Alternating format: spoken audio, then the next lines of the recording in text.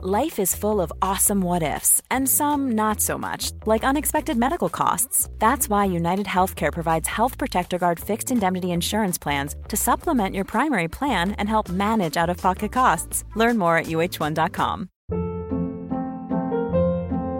Hold up. What was that? Boring. No flavor. That was as bad as those leftovers you ate all week. Keke Palmer here, and it's time to say hello to something fresh and guilt-free. Hello Fresh. Jazz up dinner with pecan-crusted chicken or garlic butter shrimp scampi. Now that's music to my mouth. Hello Fresh. Let's get this dinner party started. Discover all the delicious possibilities at hellofresh.com.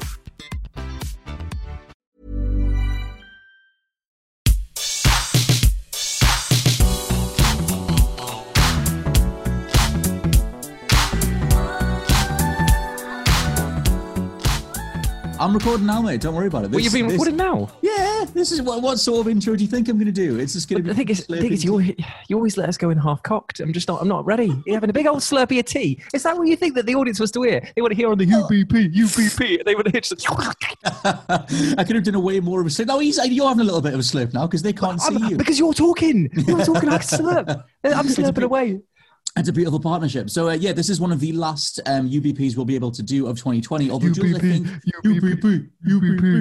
I think you are around next Friday, I believe, for one. I am. Unfortunately, I'm working the graveyard shift, so I'll be here until Christmas Eve. Oh, sweet Lord. I'm here. My last day is next Friday, so we'll do one more UBP. You are out of there. You are a ghost, mate. You're that cartoon Acme shadow, you know? I'm walking out the door. I'm going to go into the room that's next to me. The same thing I've been doing at the end of every shift. But yeah, Cyberpunk 2077 happened this week, and we thought rather than do the usual sort of scattershot questions in relation to dippy eggs and whatever, so what we think of chicken nuggets and stuff, that we would just dive into all things Cyberpunk. So we asked for different questions.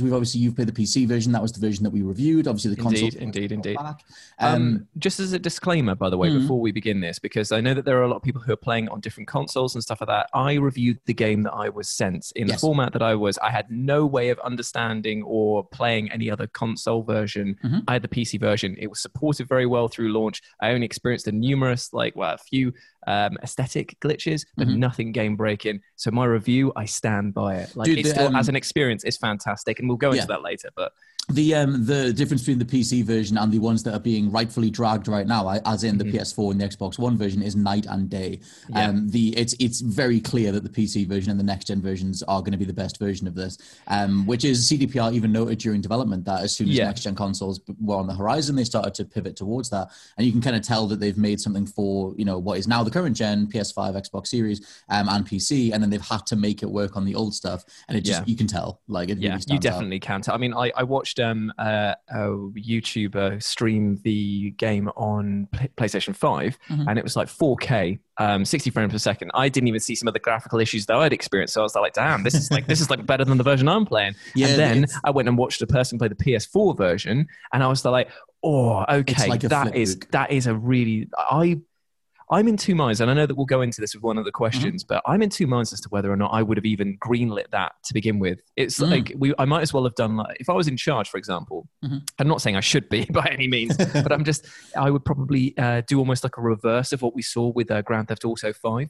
I would have basically started off with the version that worked on the higher end stuff, and then a year later rolled out the version that would work on the other consoles, because obviously GTA 5 did it where it came out on the PS3 and Xbox 360 or whatever, and then wasn't as it was then patched in with all the other stuff when it hit the next gen consoles. Yeah, I think it's so fascinating, because I think at some point we'll get some sort of deep dive, like Jason Schreier type person, or maybe Jeff Grubb or something will do some sort of deep dive thing on just what the reality of its development was across the 8 years. Like, what were they initially aiming for? Because it predates the PS4 and the Xbox One and everything. And it's fascinating, because I just think if you've done this marketing spin for years and years and years, saying like, look, we're going to go with the PS4, we're going to go with the Xbox One, and then and there's so many millions of people have those systems, so you kind of quote unquote have to, because you've said you will, but clearly they know, or they knew that this version of the game wasn't good enough. Like, it looks terrible on the Xbox One S. It's pretty much a flip book. Like, the frame rate is horrible. Well, we weren't even offered a review code that wasn't for PC. No, it was only for PC. And then as soon as the review period was up and all of the pre-orders and stuff were in, that's when they offered us another console code. So so to throw in some people's questions, because most of the questions that we got were just around the state of it, state of the launch, and the fact that they restricted access to the console codes, even the second embargo, because we were following the PC review embargo. The second embargo was that you could upload your capture, but it could only be from the PC version. So they literally hid the console versions from everybody. They did a Bethesda. They did, and if it was any other company, they would have got raked across the coals. Which we sort of, me and Josh did this game is on fire on PS4 and Xbox One, which did really well, and a lot of people got in touch to say, like, oh, thank you very much for saying this, because it doesn't feel like most other outlets are saying this in such stark terms. But I'm like, dude, like, it's fair. Like, if this was Bethesda, if this was 2K, Activision, EA, we will be dragging them, like you said. And so I think it's worth pointing it out. What I really hate the most of this is the fact that because of the strange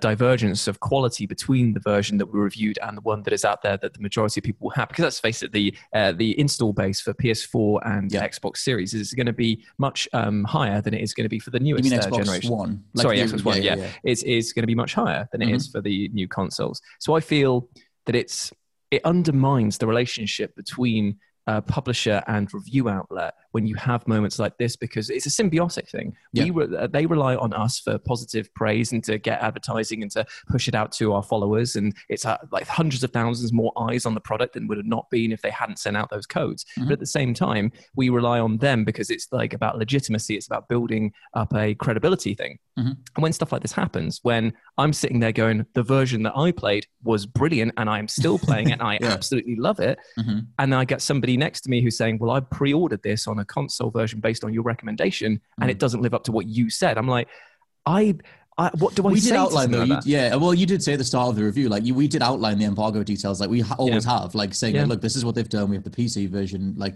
we're waiting on the console footage, etc. But that gets lost in the hype. Sometimes they get lost, and you can get people that are just like, well, I pre-ordered it based on your positive like notes on it, and I expected to get the version that you got, and I hate being able to say you're not going to get that. That doesn't seem right in this day and age. It's annoying. You're not going to get the same game that I played. Yeah, and it's like, if you want to look at how night and day it is, Digital Foundry have a version of the PC version running on the highest specs possible on Earth right now, and that thing looks absolutely stunning. And you mentioned before the PS5 one running in 4K 60. It tries. It has a whole bunch of different graphical effects you can turn off to get the picture to be clearer, but it never actually hits 4K. It's a variable. Is it like a sort of weird? It's a resolution. Sorry, it's just weird, but they're getting there with it. But obviously, if you play it on PS5, you're still playing the PS4 one natively, automatically upscaled because it's on the PS5, versus the actual PS5 version, which will be out in 2021. Again, another bizarre thing. It's such a weird rollout. But yeah, there was a lot of people sort of asking, like, should they just have cancelled the last gen versions? And SGC was saying, should we hold out hope that they'll fix the PS4 one? I don't think so. I just don't see how for me, like, CDPR are an incredible anomaly because they are developers and publishers in one. They only really answer to the shareholders, and they've lost billions of dollars already, like in delaying the game. And so in that all-out creative mentality means that you don't put limits on yourself and you keep reaching and it's an 8-year development. And so if new consoles came around, then it's like, well, we can push fidelity even more, we can make an even bigger world, we can make this stuff even more detailed and stuff like that. And I think at some point that kind of got away from them, and they've made this big, kind of unwieldy, crazy thing that runs pretty well on a PC and a PS5 and an Xbox Series. But it is, I don't know, I don't feel like it's possible to make it work on the last gen stuff because they left that pushing it like years ago. Yeah, it's really, really pushing it. And again, I'm in two minds whether or not I would think that they should have cancelled it and just said, look, we're going to delay the game one more time, but we're going to launch it fully in the next gen, and that's going to be the first killer hit for the next generation. And unfortunately, it's not going to be backwards compatible. Like, it would suck to lose all of that revenue that would come in for them, but at the end of the day, that would be a consumer-focused decision rather than a corporate one. Yeah, and it's like, I've got like multiple friends of mine saying, oh, should I buy it? And I'm like, well, here's all the caveats. It's like, yes, if you have a PlayStation 5, pretty much, but it's still going to crash. I mean, it crashes all the time, even on PS5. And then Andy Murray... I've not had any hard crashes. No, it's funny, it's only on PS5. It doesn't even crash on Series X or Series S. It's some memory allocation issue on the PS5, and it's so annoying. And the PS4 version crashes more, but apparently it's to do with how it accesses different parts of the map, because the whole world is like a Dark Souls map. It's all one giant thing. It doesn't stop you for load screens. And apparently on the PlayStation side, just the way that hardware accesses assets, memory, whatever, it just overloads it on the PS4 and PS5. You know what they should have done? They should have rented the tech from Horizon Zero Dawn. Remember how they did that with the cone technology thing? That was amazing. If you want to see really cool, if you search Horizon Zero Dawn loading and then go on Google Image, I guess there'd probably be a GIF of that. Yeah, and that game only loads what you're looking at. Everything else is completely deres, which is cool. But yeah, that whole conversation around like, do you think they'll actually fix the last gen one? I don't, unless they add loading screens, which I guess would kind of change the flow of it a lot. I mean, I think that, like I said, when I was doing the review, they pushed out 2 patches. One was like a day 0 patch, and one was one for the NVIDIA drivers and stuff like that.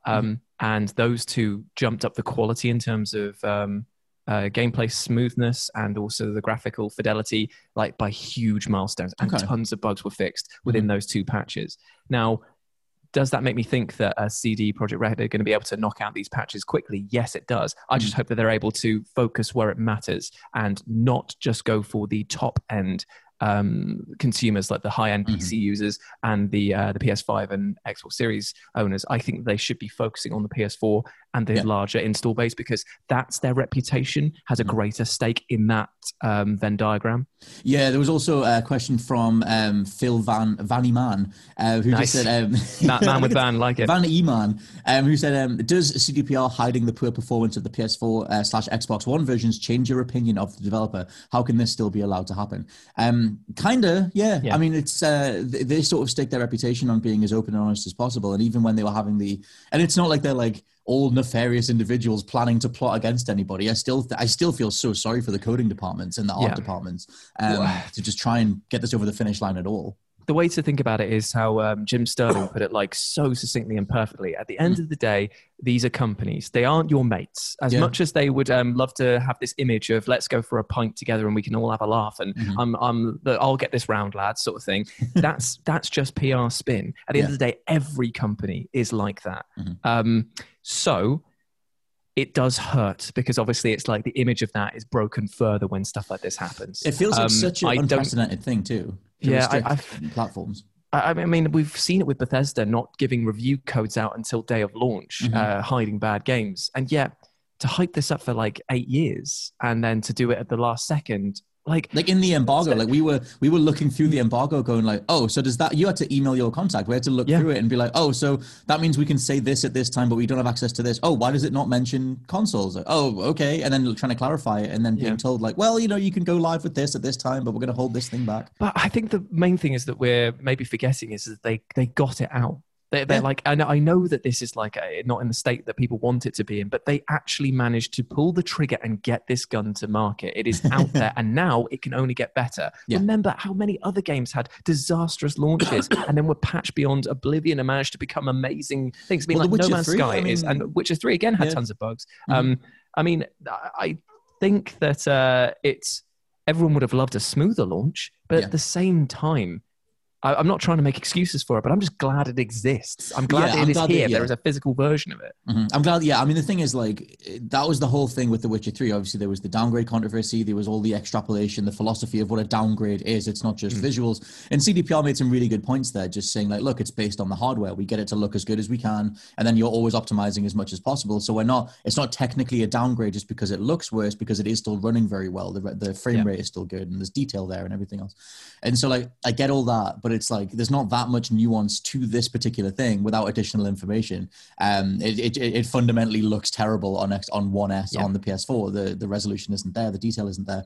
I mean, at some point, somebody made the executive decision to say, "This is the date it's coming out. So whatever state it is in, you have had this long. This is it. This is what's coming out. We're going to restrict this from the review." Like they knew how this stuff was all going to look. Like I said this in the news videos too, and it's just brass tacks. Like if you're a PR company, if you're a PR firm or a PR wing of a company, your job is to make that game look as good as possible, and that means maximizing review scores. That means minimize the negatives, accentuate the positives. Like that is the job. Like that's what they've done, and that's just cold business. I don't like it. I think it's really shady, but it's obvious what they've done, because then they get, and it's not like the PC version isn't a 5-star game. It totally is. The PS5 version is when it works. But there's a bunch of questions in here. Sorry. I know I keep derailing it to talk about this, but carry on. The Take Trough is overfilling. Let's dive in. Let's get our hands mucky. No, it's okay. I mean, all the questions are around this subject matter anyway. The idea of like, should they cancel it? Is it okay? Mm-hmm. Does it sour you on CDPR? Stuff like that. Yeah, I think that someone was asking, Paul O'Brien was saying, is it worth getting on PS5 right now? Yeah, hell yeah. I think that it's brilliant when it works. There is that memory loading issue, which means that it crashes when you start going between different parts of the map, or if it's loading a story set piece or something like that. Not every time, but a lot. I had it crash about 9 times in my first 11 hours. It's sort of every hour-ish because you would transition between a major area. Right, okay. Stuff like that. And yeah, it's annoying. It's infuriating. You lose progress, stuff like that. Hopefully that'll be one of the first things they patch, because it's not on the series versions. So yeah, I don't know. I think that it's a great game. It sucks that it's mired in all of this. Do you think negativity. it's because the same, it's the same architecture for PCs almost for Xboxes? That's why it's running smooth. Because again, I've not had a single like hard crash, and I've gone to tons of different areas, and it's very, very fluid. And when I'm streaming it, I'm not running it on the highest graphical settings, because I want a smoother frame rate, and obviously the streaming software takes up a bit of like oomph on the laptop as well. And yeah, I'm not getting anything like falling over itself. No, the PC version and the Series X version especially seem to be pretty much perfect. Like there are certain glitches, like Bethesda style glitches of clipping and stuff, but it's nothing compared to how it just base looks on a One S or a PS4. It must be so infuriating though, if like you're moving along and it's just, does it save your progress at all? Like any quick save stuff? It's sometimes. I find that's quite unreliable. If you want to get a quick tip for anyone listening, is just hit pause, hit triangle for a quick save. I do that all the time now. Yeah, every time I know that there's a fight coming up, I'm just going quick save just because I want to reload it and see if I could do it any other way. There is that too. But yeah, it's brilliant when it works. It's just that obviously a full-on crash, a full-on lockup is one of the most immediate ways you can get taken out of any particular scene. And if that happens there's a lot of pivotal story moments at the beginning as well. And you know, it thankfully didn't crash for me during those segments, but I have read about it happening to other people. Right. So a question from Andros, all this negative talk about graphics and the launch and everything, but no one's talking about the story. Most of the people are bashing the game because they're graphical purists and they only care about frame rates, etc. Can someone just talk about how good the story is? Yes, we can. Yes, we can. Story's very, very good. Really enjoying it. I really, really enjoy it. I think that the one of the strongest points is the story, because as I was saying to Scott before, when he got, I think it was on Wednesday actually, we talked about this, and it was about how the way that it delivers its narrative is really disjointed. It's full on. It's so overwhelming at first, and I absolutely love that. I can tell that there are going to be some people that are put off by it because it's like the use of terminology, the requirement to read a lot of the shards that you pick up so that you can understand what's going on in the world around you, and it doesn't hold your hand. It basically says you have lived in Night City or have been alive in this world, and therefore you just understand what's going on. And I find that really refreshing, because I can't think of any other protagonist apart from maybe the courier from Fallout New Vegas that makes sense as to they don't like Fallout. I'm just going to use the Fallout example a bit to explain better. In Fallout 3, you leave the vault, you go outside, you've never seen anything like that. Yeah, you go outside, and the first thing you do is you go and pick up bottle caps. No one tells you that that's the currency, but your character picks them up as a point of like, oh, I'm going to use this as currency. It makes no sense for that character to do that. But in the Fallout New Vegas, you were a courier before, and you got shot in the head, so you obviously understand how the world works. This game here, Cyberpunk, instills in you that you know this is the way that the world works. This is how people talk. This is how people act to one another. And you might not even understand the direct meaning of those terms, but you're drawn into it because everyone's speaking them with such confidence. You're like, oh yeah, and Eddie is just like, you know, it's money. Like, give me the deets. I've got some beers. Let me go. Biomods. Exactly. The thing that I was really on the fence with going in was Keanu Reeves' performance. Just because I think he can be quite hit and miss. Like, I love Keanu Reeves as a dude. He's obviously a very well-meaning dude, and I love him in John Wick. But I think a lot of his line delivery can sometimes be quite stilted and can sometimes be quite monotone. Sometimes it depends how he goes. And I that bit in Point Break where he's like, "Sir, I eat the skin off chicken," and it's like sometimes he just says random one-liners, and I'm like, "Oh, yeah, I guess so." He's actually absolutely, I can't swear, brilliant.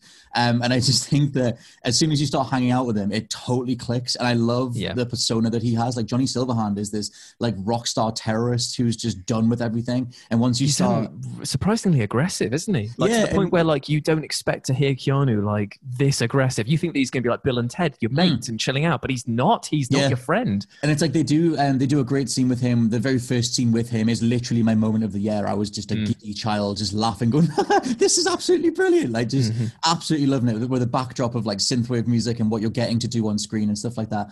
Absolutely loved that thing. But yeah, story-wise, it has a massive prologue. It is like a 5 to 6 hour prologue. I played Street Kid, Jules played Corpo. And I've also tried the Nomad start now as well. So between us, we actually have all of the three opening bits. Cool, because it's like that opening bit, if you play Street Kid, it flies through the setup. Like you do this whole thing where you're taking a mission from a guy in a bar, you go to steal a car, and then Jackie's also stealing the car, and then it just sort of like does a montage where you're suddenly best mates with Jackie. You have met him the morning after you get arrested, but they introduce so many characters so quickly, and then none of them matter because you immediately get thrown into a different sort of thrust altogether. You're not doing missions for the bar guy anymore.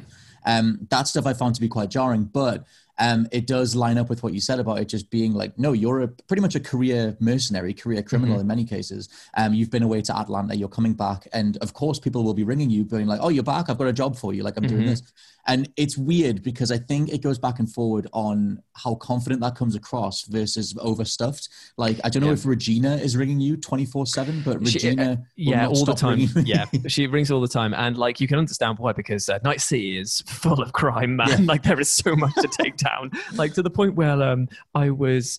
last night I was like cleaning up this one bit for her, and I was like, right, tough fight, job done, got the loot, gotta get out of there. Hear gunshots going off, and I'm like, go on then, I better go take them out. So you run over there, and then all of a sudden you see a car screaming past, and they're shooting out the back. You're like, right, well, I guess I've got to go follow that then and figure out what's going on. Like, the way so that much all that to distract you. Yeah, the way that stuff all comes together is great. It took me a little while to get used to the progression system in regards to the one that's in the pause menu is nearly all percentage based, where it's like plus 20% evasion, plus 10% bullet damage. And I was like, oh, this feels kind of lame. This feels like an MMO style progression. Where are my new abilities? But they're all with the Ripperdocs. It's just that you've got to go to them in the world. And they give you the first one when you hang out with Victor Vector. They give you the first one for free. Yeah, the first one for free. Yeah. And but after that, it's on you to make a point of going back to those Ripperdocs and combining the Ripperdoc unlocks with the progression system to customize your character on both sides, like new abilities and percentage-based upgrades. Once that clicked, I was like, oh, I get it. Like, I completely get it. I think they could have been a lot more elegant with that.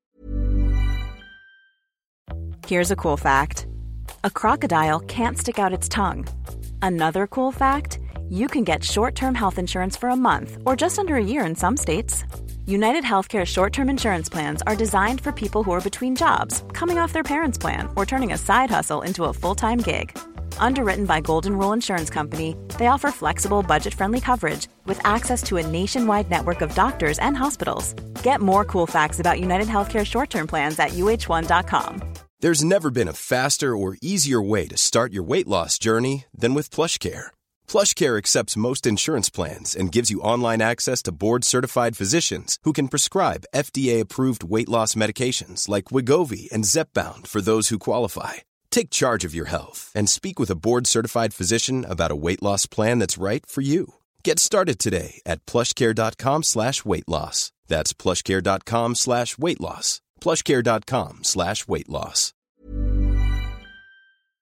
This podcast is brought to you by Indeed. If you need to hire, you need Indeed. Indeed is your matching and hiring platform with over 350 million global monthly visitors, according to Indeed data, and a matching engine that helps you find quality candidates fast. And Indeed doesn't just help you hire faster. 93% of employers agree Indeed delivers the highest quality matches compared to other job sites, according to a recent Indeed survey. One of the things I love about Indeed is that it just makes hiring all in one place so easy because you just get unparalleled access to job seekers. Plus, listeners of this show will get a $75 sponsored job credit to get your jobs more visibility at Indeed.com/WCG. Just go to Indeed.com/WCG right now and support our show by saying you heard about Indeed on this podcast. Indeed.com/WCG. Terms and conditions apply. Need to hire? You need Indeed. I think that for considering that it's a 6-hour tutorial, they don't actually expressly tell you a lot about that side of it. You have to dive into it. It's very much a game that you get more the more you put in.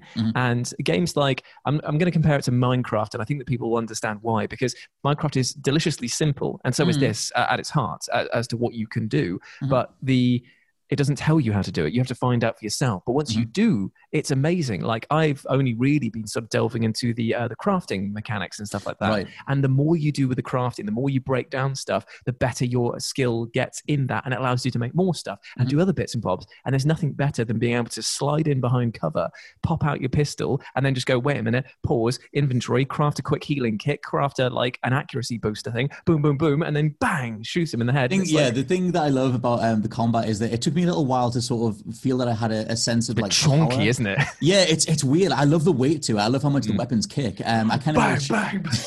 there were like more categories than just power, tech, and whatever the smart one is. Yeah, the smart one's cool. Yeah, smart where you can get bullets to sort of go around corners and stuff. But yeah, it is like super chunky. And I've just now, as of last night, I'm like 13 hours in. I finally have enough street cred where I can unlock the blade arms, the gorilla arms, like stuff like that. So I'm like looking forward to diving back into that. It is a slow rollout. But in terms of like main story beats, to obviously stay away from spoilers, where it goes after the 6 hours, like that's the most propulsive sort of thing that you get. But then it also splits into 3 separate branches, which I assume are the different endings. Because it seems like, you're going to have a choice as to which direction you want to go, let's say, based on the scenario that appears at the end of the 5-6 hour thing, to keep it as vague as possible. But I guess as an overall quality thing, I love the story. I love the characters. I just want to hang out with Silverhand. I think that stuff is great. And then obviously the presentation, everything's brilliant. I would say that the biggest recommendation that we can give to people is to play through that prologue mode.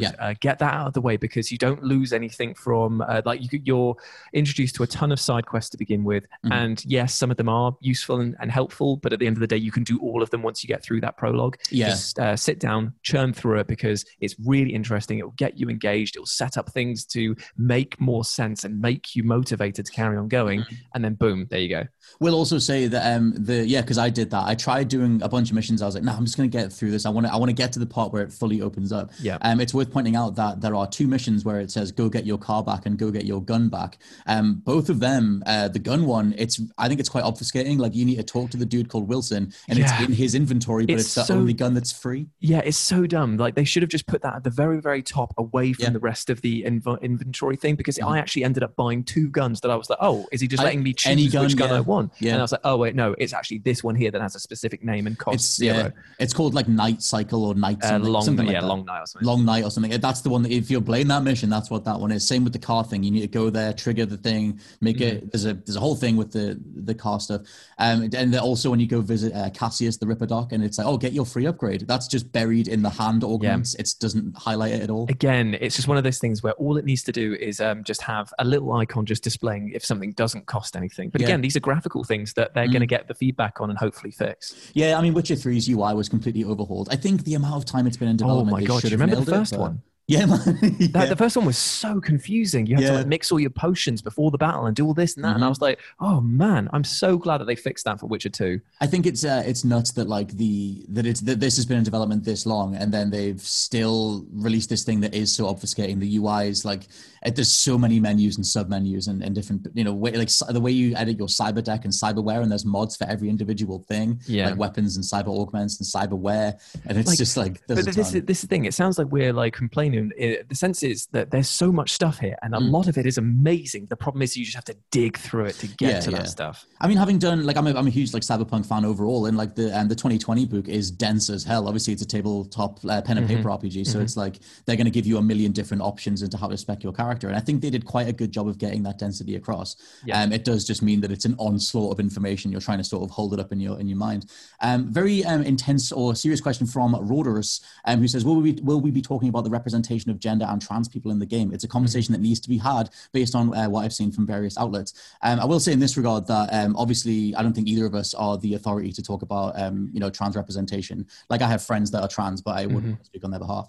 I still think that the stuff that I pick up on in regards to gender is that there is an undercurrent of misogyny like in the game. However, I will say that, and it doesn't justify it at all, but it is in the source material. It's very late 80s cheese cringe of there are mutilated women left, right, and center. There are female strippers in every club. Like you can sleep with dudes. You can do that stuff, but it does feel like women can be set dressing sometimes. There's just like there's such a strange approach to sexualization in this game. It's, again, to use the term, it's overwhelming because it's everywhere. Everything you look at has got some form of sexualization in it, be it the clothing, be it the adverts, be it the way that people talk to each other. And it's like, a lot of dildos in the game, mate. A lot of dildos. It's really disturbing. It can be quite disgusting to see how humans treat each other in this game. But then you also have to like look at it. Is this CG Projekt Red in a boneheaded maneuver, not seeing that a large portion of their fans will be upset by the content and the display of how they put it into their game? Or is it them making a comment saying that this is the world that exists in Cyberpunk, where corporations will sexualize anything, everything, in order to get a sale? Neither one is okay, because it's the same thing of like, you either present the problem and are unaware of it, or you present the problem aware of it, but that means you've made a choice in order to display it as such. And I'm really confused by it myself, to be honest. I've read a few articles as to what the problems are, what people are finding issues with. And it seems to be that there are also counter arguments to them from within the same groups, and I'm very confused as to what the overall tone is. It's a strange thing because they, in terms of the way that the city they present, the tone that they present, like they want to go down this whole, a body is just meat. You just customize it, you hack it to pieces, you put it back together with different sort of synthetic augments and cyber augments and everything else, and all the different philosophies that come alongside that. And you can read into how that then becomes cyber psychosis, the idea that, but then that they are also the sub bosses. But then we have the problem of like, I completely understand where you're going from that within the narrative, but when you're doing like the character creator and it just gives you the two options of a masculine voice and a feminine voice, if they had just simply even just changed that to one or two, voice one or two, would that not have changed the entire tone of this? Maybe. I mean, I did see like some people tweeting about like, look, I feel so represented because I can have ostensibly like a female body with a male voice, and that there is a level of representation that I haven't seen in other character creators. So I think it is going to help some people. It is going to be, it's going to feel oppressive and off-putting to others. The world that they create is definitely not one that you're supposed to be reveling in. Like it is enjoyable aesthetically if you love cyberpunk fiction, but they it's almost to the point where all the stuff that we just mentioned about the menus, the systems, the upgrades, the character, everything about how oppressive it feels to be in this city is entirely intentional, because they have a really touching scene where you go inside this club, you're meeting up with a different contact, and you have this whole scene where V sort of doesn't break down but opens up and says like, look, I don't want to go back out there. Like, I just want intimacy. I just want to be away from this stuff. And it's almost a get out of jail card if you wanted to play it that way, because they're just saying, look how horrible all of this abuse of bodies is, and mentalities is, and philosophies are, and don't you wish you could just turn it off? Like, well, that's the perfect expression. Is that Night City is like a sugar rush for the senses. Everything is dialed up beyond. It's like to offensive levels. Everything is like, offensive is the right word. The colors, the presentation of like everything is over the top, and it's like, imagine trying to live inside a sugar rush experience. It would be draining. You would feel completely empty. There is no soul. There is no like love within this city whatsoever. And it leaves you as a hollow person. Like, and that's like, no one is a good person in this. Like, you look around, even if you want to try and like champion V as being this changer and shaper of the entire city, you still are a mercenary who kills people for money. No one wears a white hat in this. And it's just, like I said, I think that's all going into their overall comment on, losing humanity to synthetic means, whether that's augments or whether that's technology or stuff like that. That's obviously a separate conversation to the trans representation, the way that they approach, like, putting a trans body on an advert and that kind of thing. But then that again folds into the way that, like you said, they're trying to make it so that corporations have got so carried away with abusing as many different body types as possible. So it's a whole thing. I think it's effective. I think it's producing responses, which assumedly is what they wanted at the core. Like, they are creating something to provoke a response, an artistic fueled response. But at the same time, it's very divisive. But it's just whether or not that's the right means to go about it, or if it's even the right message to be saying, because you're effectively providing people evidence with this is an acceptable thing to do, and it's not an acceptable thing to do. I think I'm looking forward to sort of exploring a lot more of the overall map, just to see what else I can find behind it was just that occasionally, like I said, having seen so many, like I said, on the misogynistic side, like seeing so many women strewn about, hacked to pieces, serial killers are nearly always killing the women. And like, you go into a club and there's women dancers everywhere and stuff like that. And I'm like, yeah, I get it. That's what your subject matter was. And the way that Johnny Silverhand talks, where he randomly refers to, I think it's Judy. He's like talking about different qualities about her. And then he's like, 6 out of 10. And it's like, okay, dude. Okay, sure. But again, you're not meant to like anyone though. No, and that's the thing. The more you delve into Silverhand's thoughts, the more you just literally get told that he hates everything and everyone, and he's sick of the city, and he literally wants to bomb it. So like, there is all that. Like, you're not supposed to get on board with any of these things. But yeah, I think that'll be one of the biggest, most fascinating conversations to pick apart going forward, especially as, I hope that more trans authors and stuff get stuck in and start talking about it from their point. It'll be interesting. I'm enjoying the fact that that the pressure is being applied now, because these are the right questions. These are the right things to stand up for. So it's up to CD Projekt Red now to actually define what their tone and intent was. Yeah, because there is like a really, like you said, because of all the terminology and the nomenclature and all that kind of stuff, there is an insanely cheesy edgelord tone that, like, personally, as a huge synthwave fan, like in music-wise, I can go with, Neon Skies and everyone referring to business as biz and like, give me the deets and like all that kind of stuff. I can go with that to a certain point. I think at some point it does just feel like, oh God, that line read was a bit weird or whatever. But they are committing to it 110%, like to the point where they want to have a city that feels oppressive. They want to have corporations that are completely devoid of humanity, etc. As a much nicer question, or a much easier question,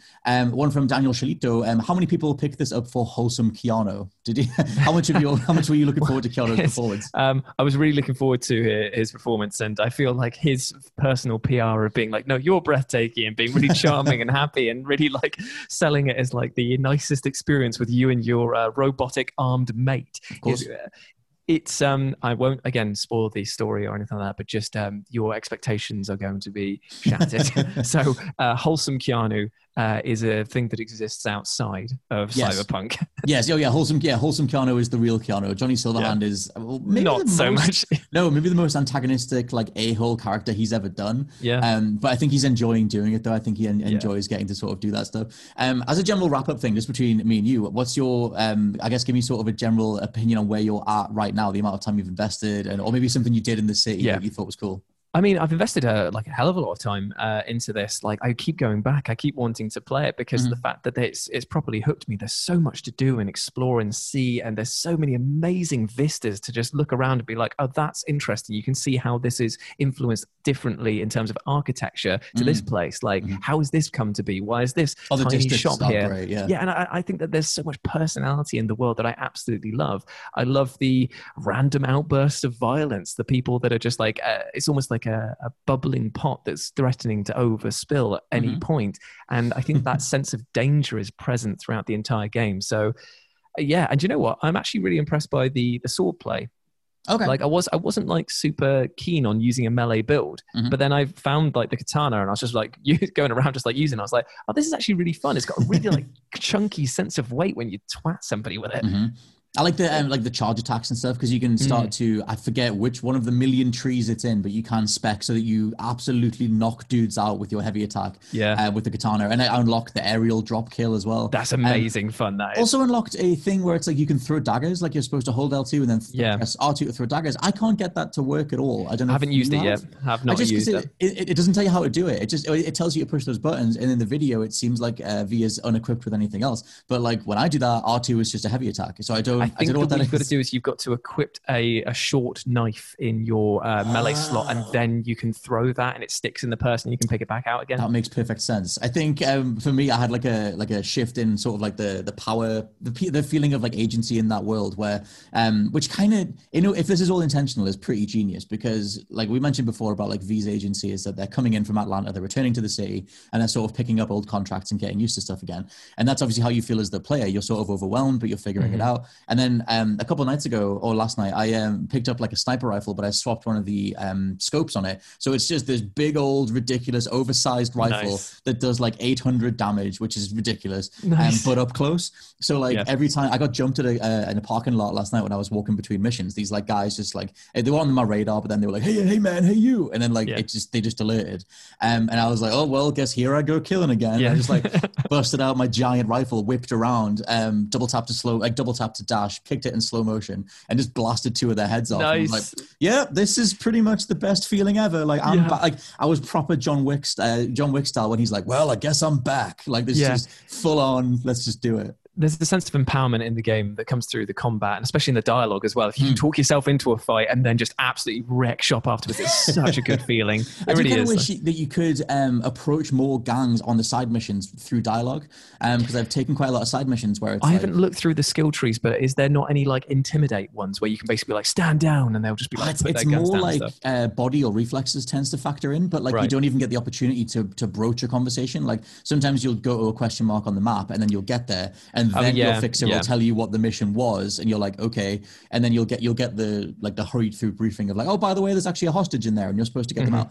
And then I then tried talking to someone who was on the door of that building, but they just alerted and shot me anyway. So I was like, okay, I mean, maybe they're just that hostile, but I was kind of hoping I could be like, hey, can I get in there because I've got like a food I absolutely love using stealth in the game as well, just like distracting the enemies, sneaking by them, using them. And I've upgraded my gun now so it does non-lethal bullets, so now it fires like stun pellets effectively, and it'll hit them and they'll be like, ah, like then they're like, what the hell? And then it'll just be like, oh, ow. Okay, that actually does hurt quite a lot. That's cool. Because I saw certain bounty missions, like when you go after the cyber psychos and stuff. Yeah, like you've got to like keep them alive. You can. You can. I killed one of my dudes accidentally because I just threw like 20 grenades because the dude went on the corner behind a dumpster. So I was like, I'm just going to grenade the hell out of you. Yeah. And then one of my fixers rang and was like, you're supposed to keep her alive. But it didn't seem to matter too much. But I like that there's dialogue that reflects that and that you can make yourself non-lethal if you want to. Kind of begs the question if you can do the whole thing as a pacifist. I think you can. I think that up until a certain point after the prologue, once you lose, let's just say, the helping hand that you get, that's when you start getting the upgrades that allow you to turn your guns into stun ones, non-lethal ones, and you get much more non-lethal takedowns. There are some scenes in the opening prologue that are forced action segments, but after replaying them, I managed to get through them without firing a single shot. Interesting. You can let your any partner that you have or have like any support, you can let them do the work. There's only one scripted event that I do think that you might have to kill people. But that's as one that I can't say. So we're going to continue obviously playing it. It is the big game for the end of the year. We might end up doing this. Might also be our subject matter next week, depending on what else happens. Well, you're not here. You're not here. This is the last one. No. We're doing one more next week. One more next week. I'm here next Friday for one more UBP, and then I'll be away. But yeah, let us know what you think of Cyberpunk. And obviously, this is only on the audio side of things, so come find us on social media. Thank you very much for sending in all your questions, and just let us know what you'd like us to tackle this time next week. For now, this has been the Untitled Banter Pod. I've been your host, Scott Tailford. UBP. Thank you very much. Hi, Jules Gill. Thank you. Cheers. Catch you next time. Bye.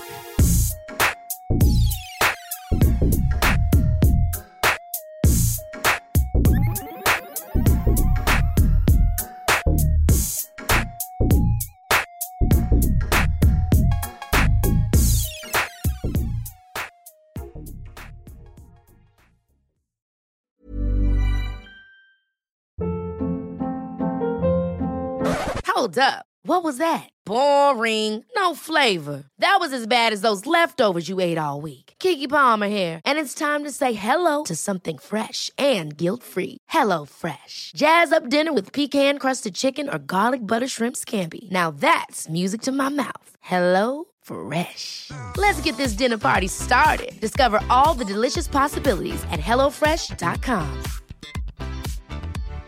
Hi, I'm Daniel, founder of Pretty Litter. Cats and cat owners deserve better than any old-fashioned litter. That's why I teamed up with scientists and veterinarians to create Pretty Litter. Its innovative crystal formula has superior odor control and weighs up to 80% less than clay litter. Pretty Litter even monitors health by changing colors to help detect early signs of potential illness. It's the world's smartest kitty litter.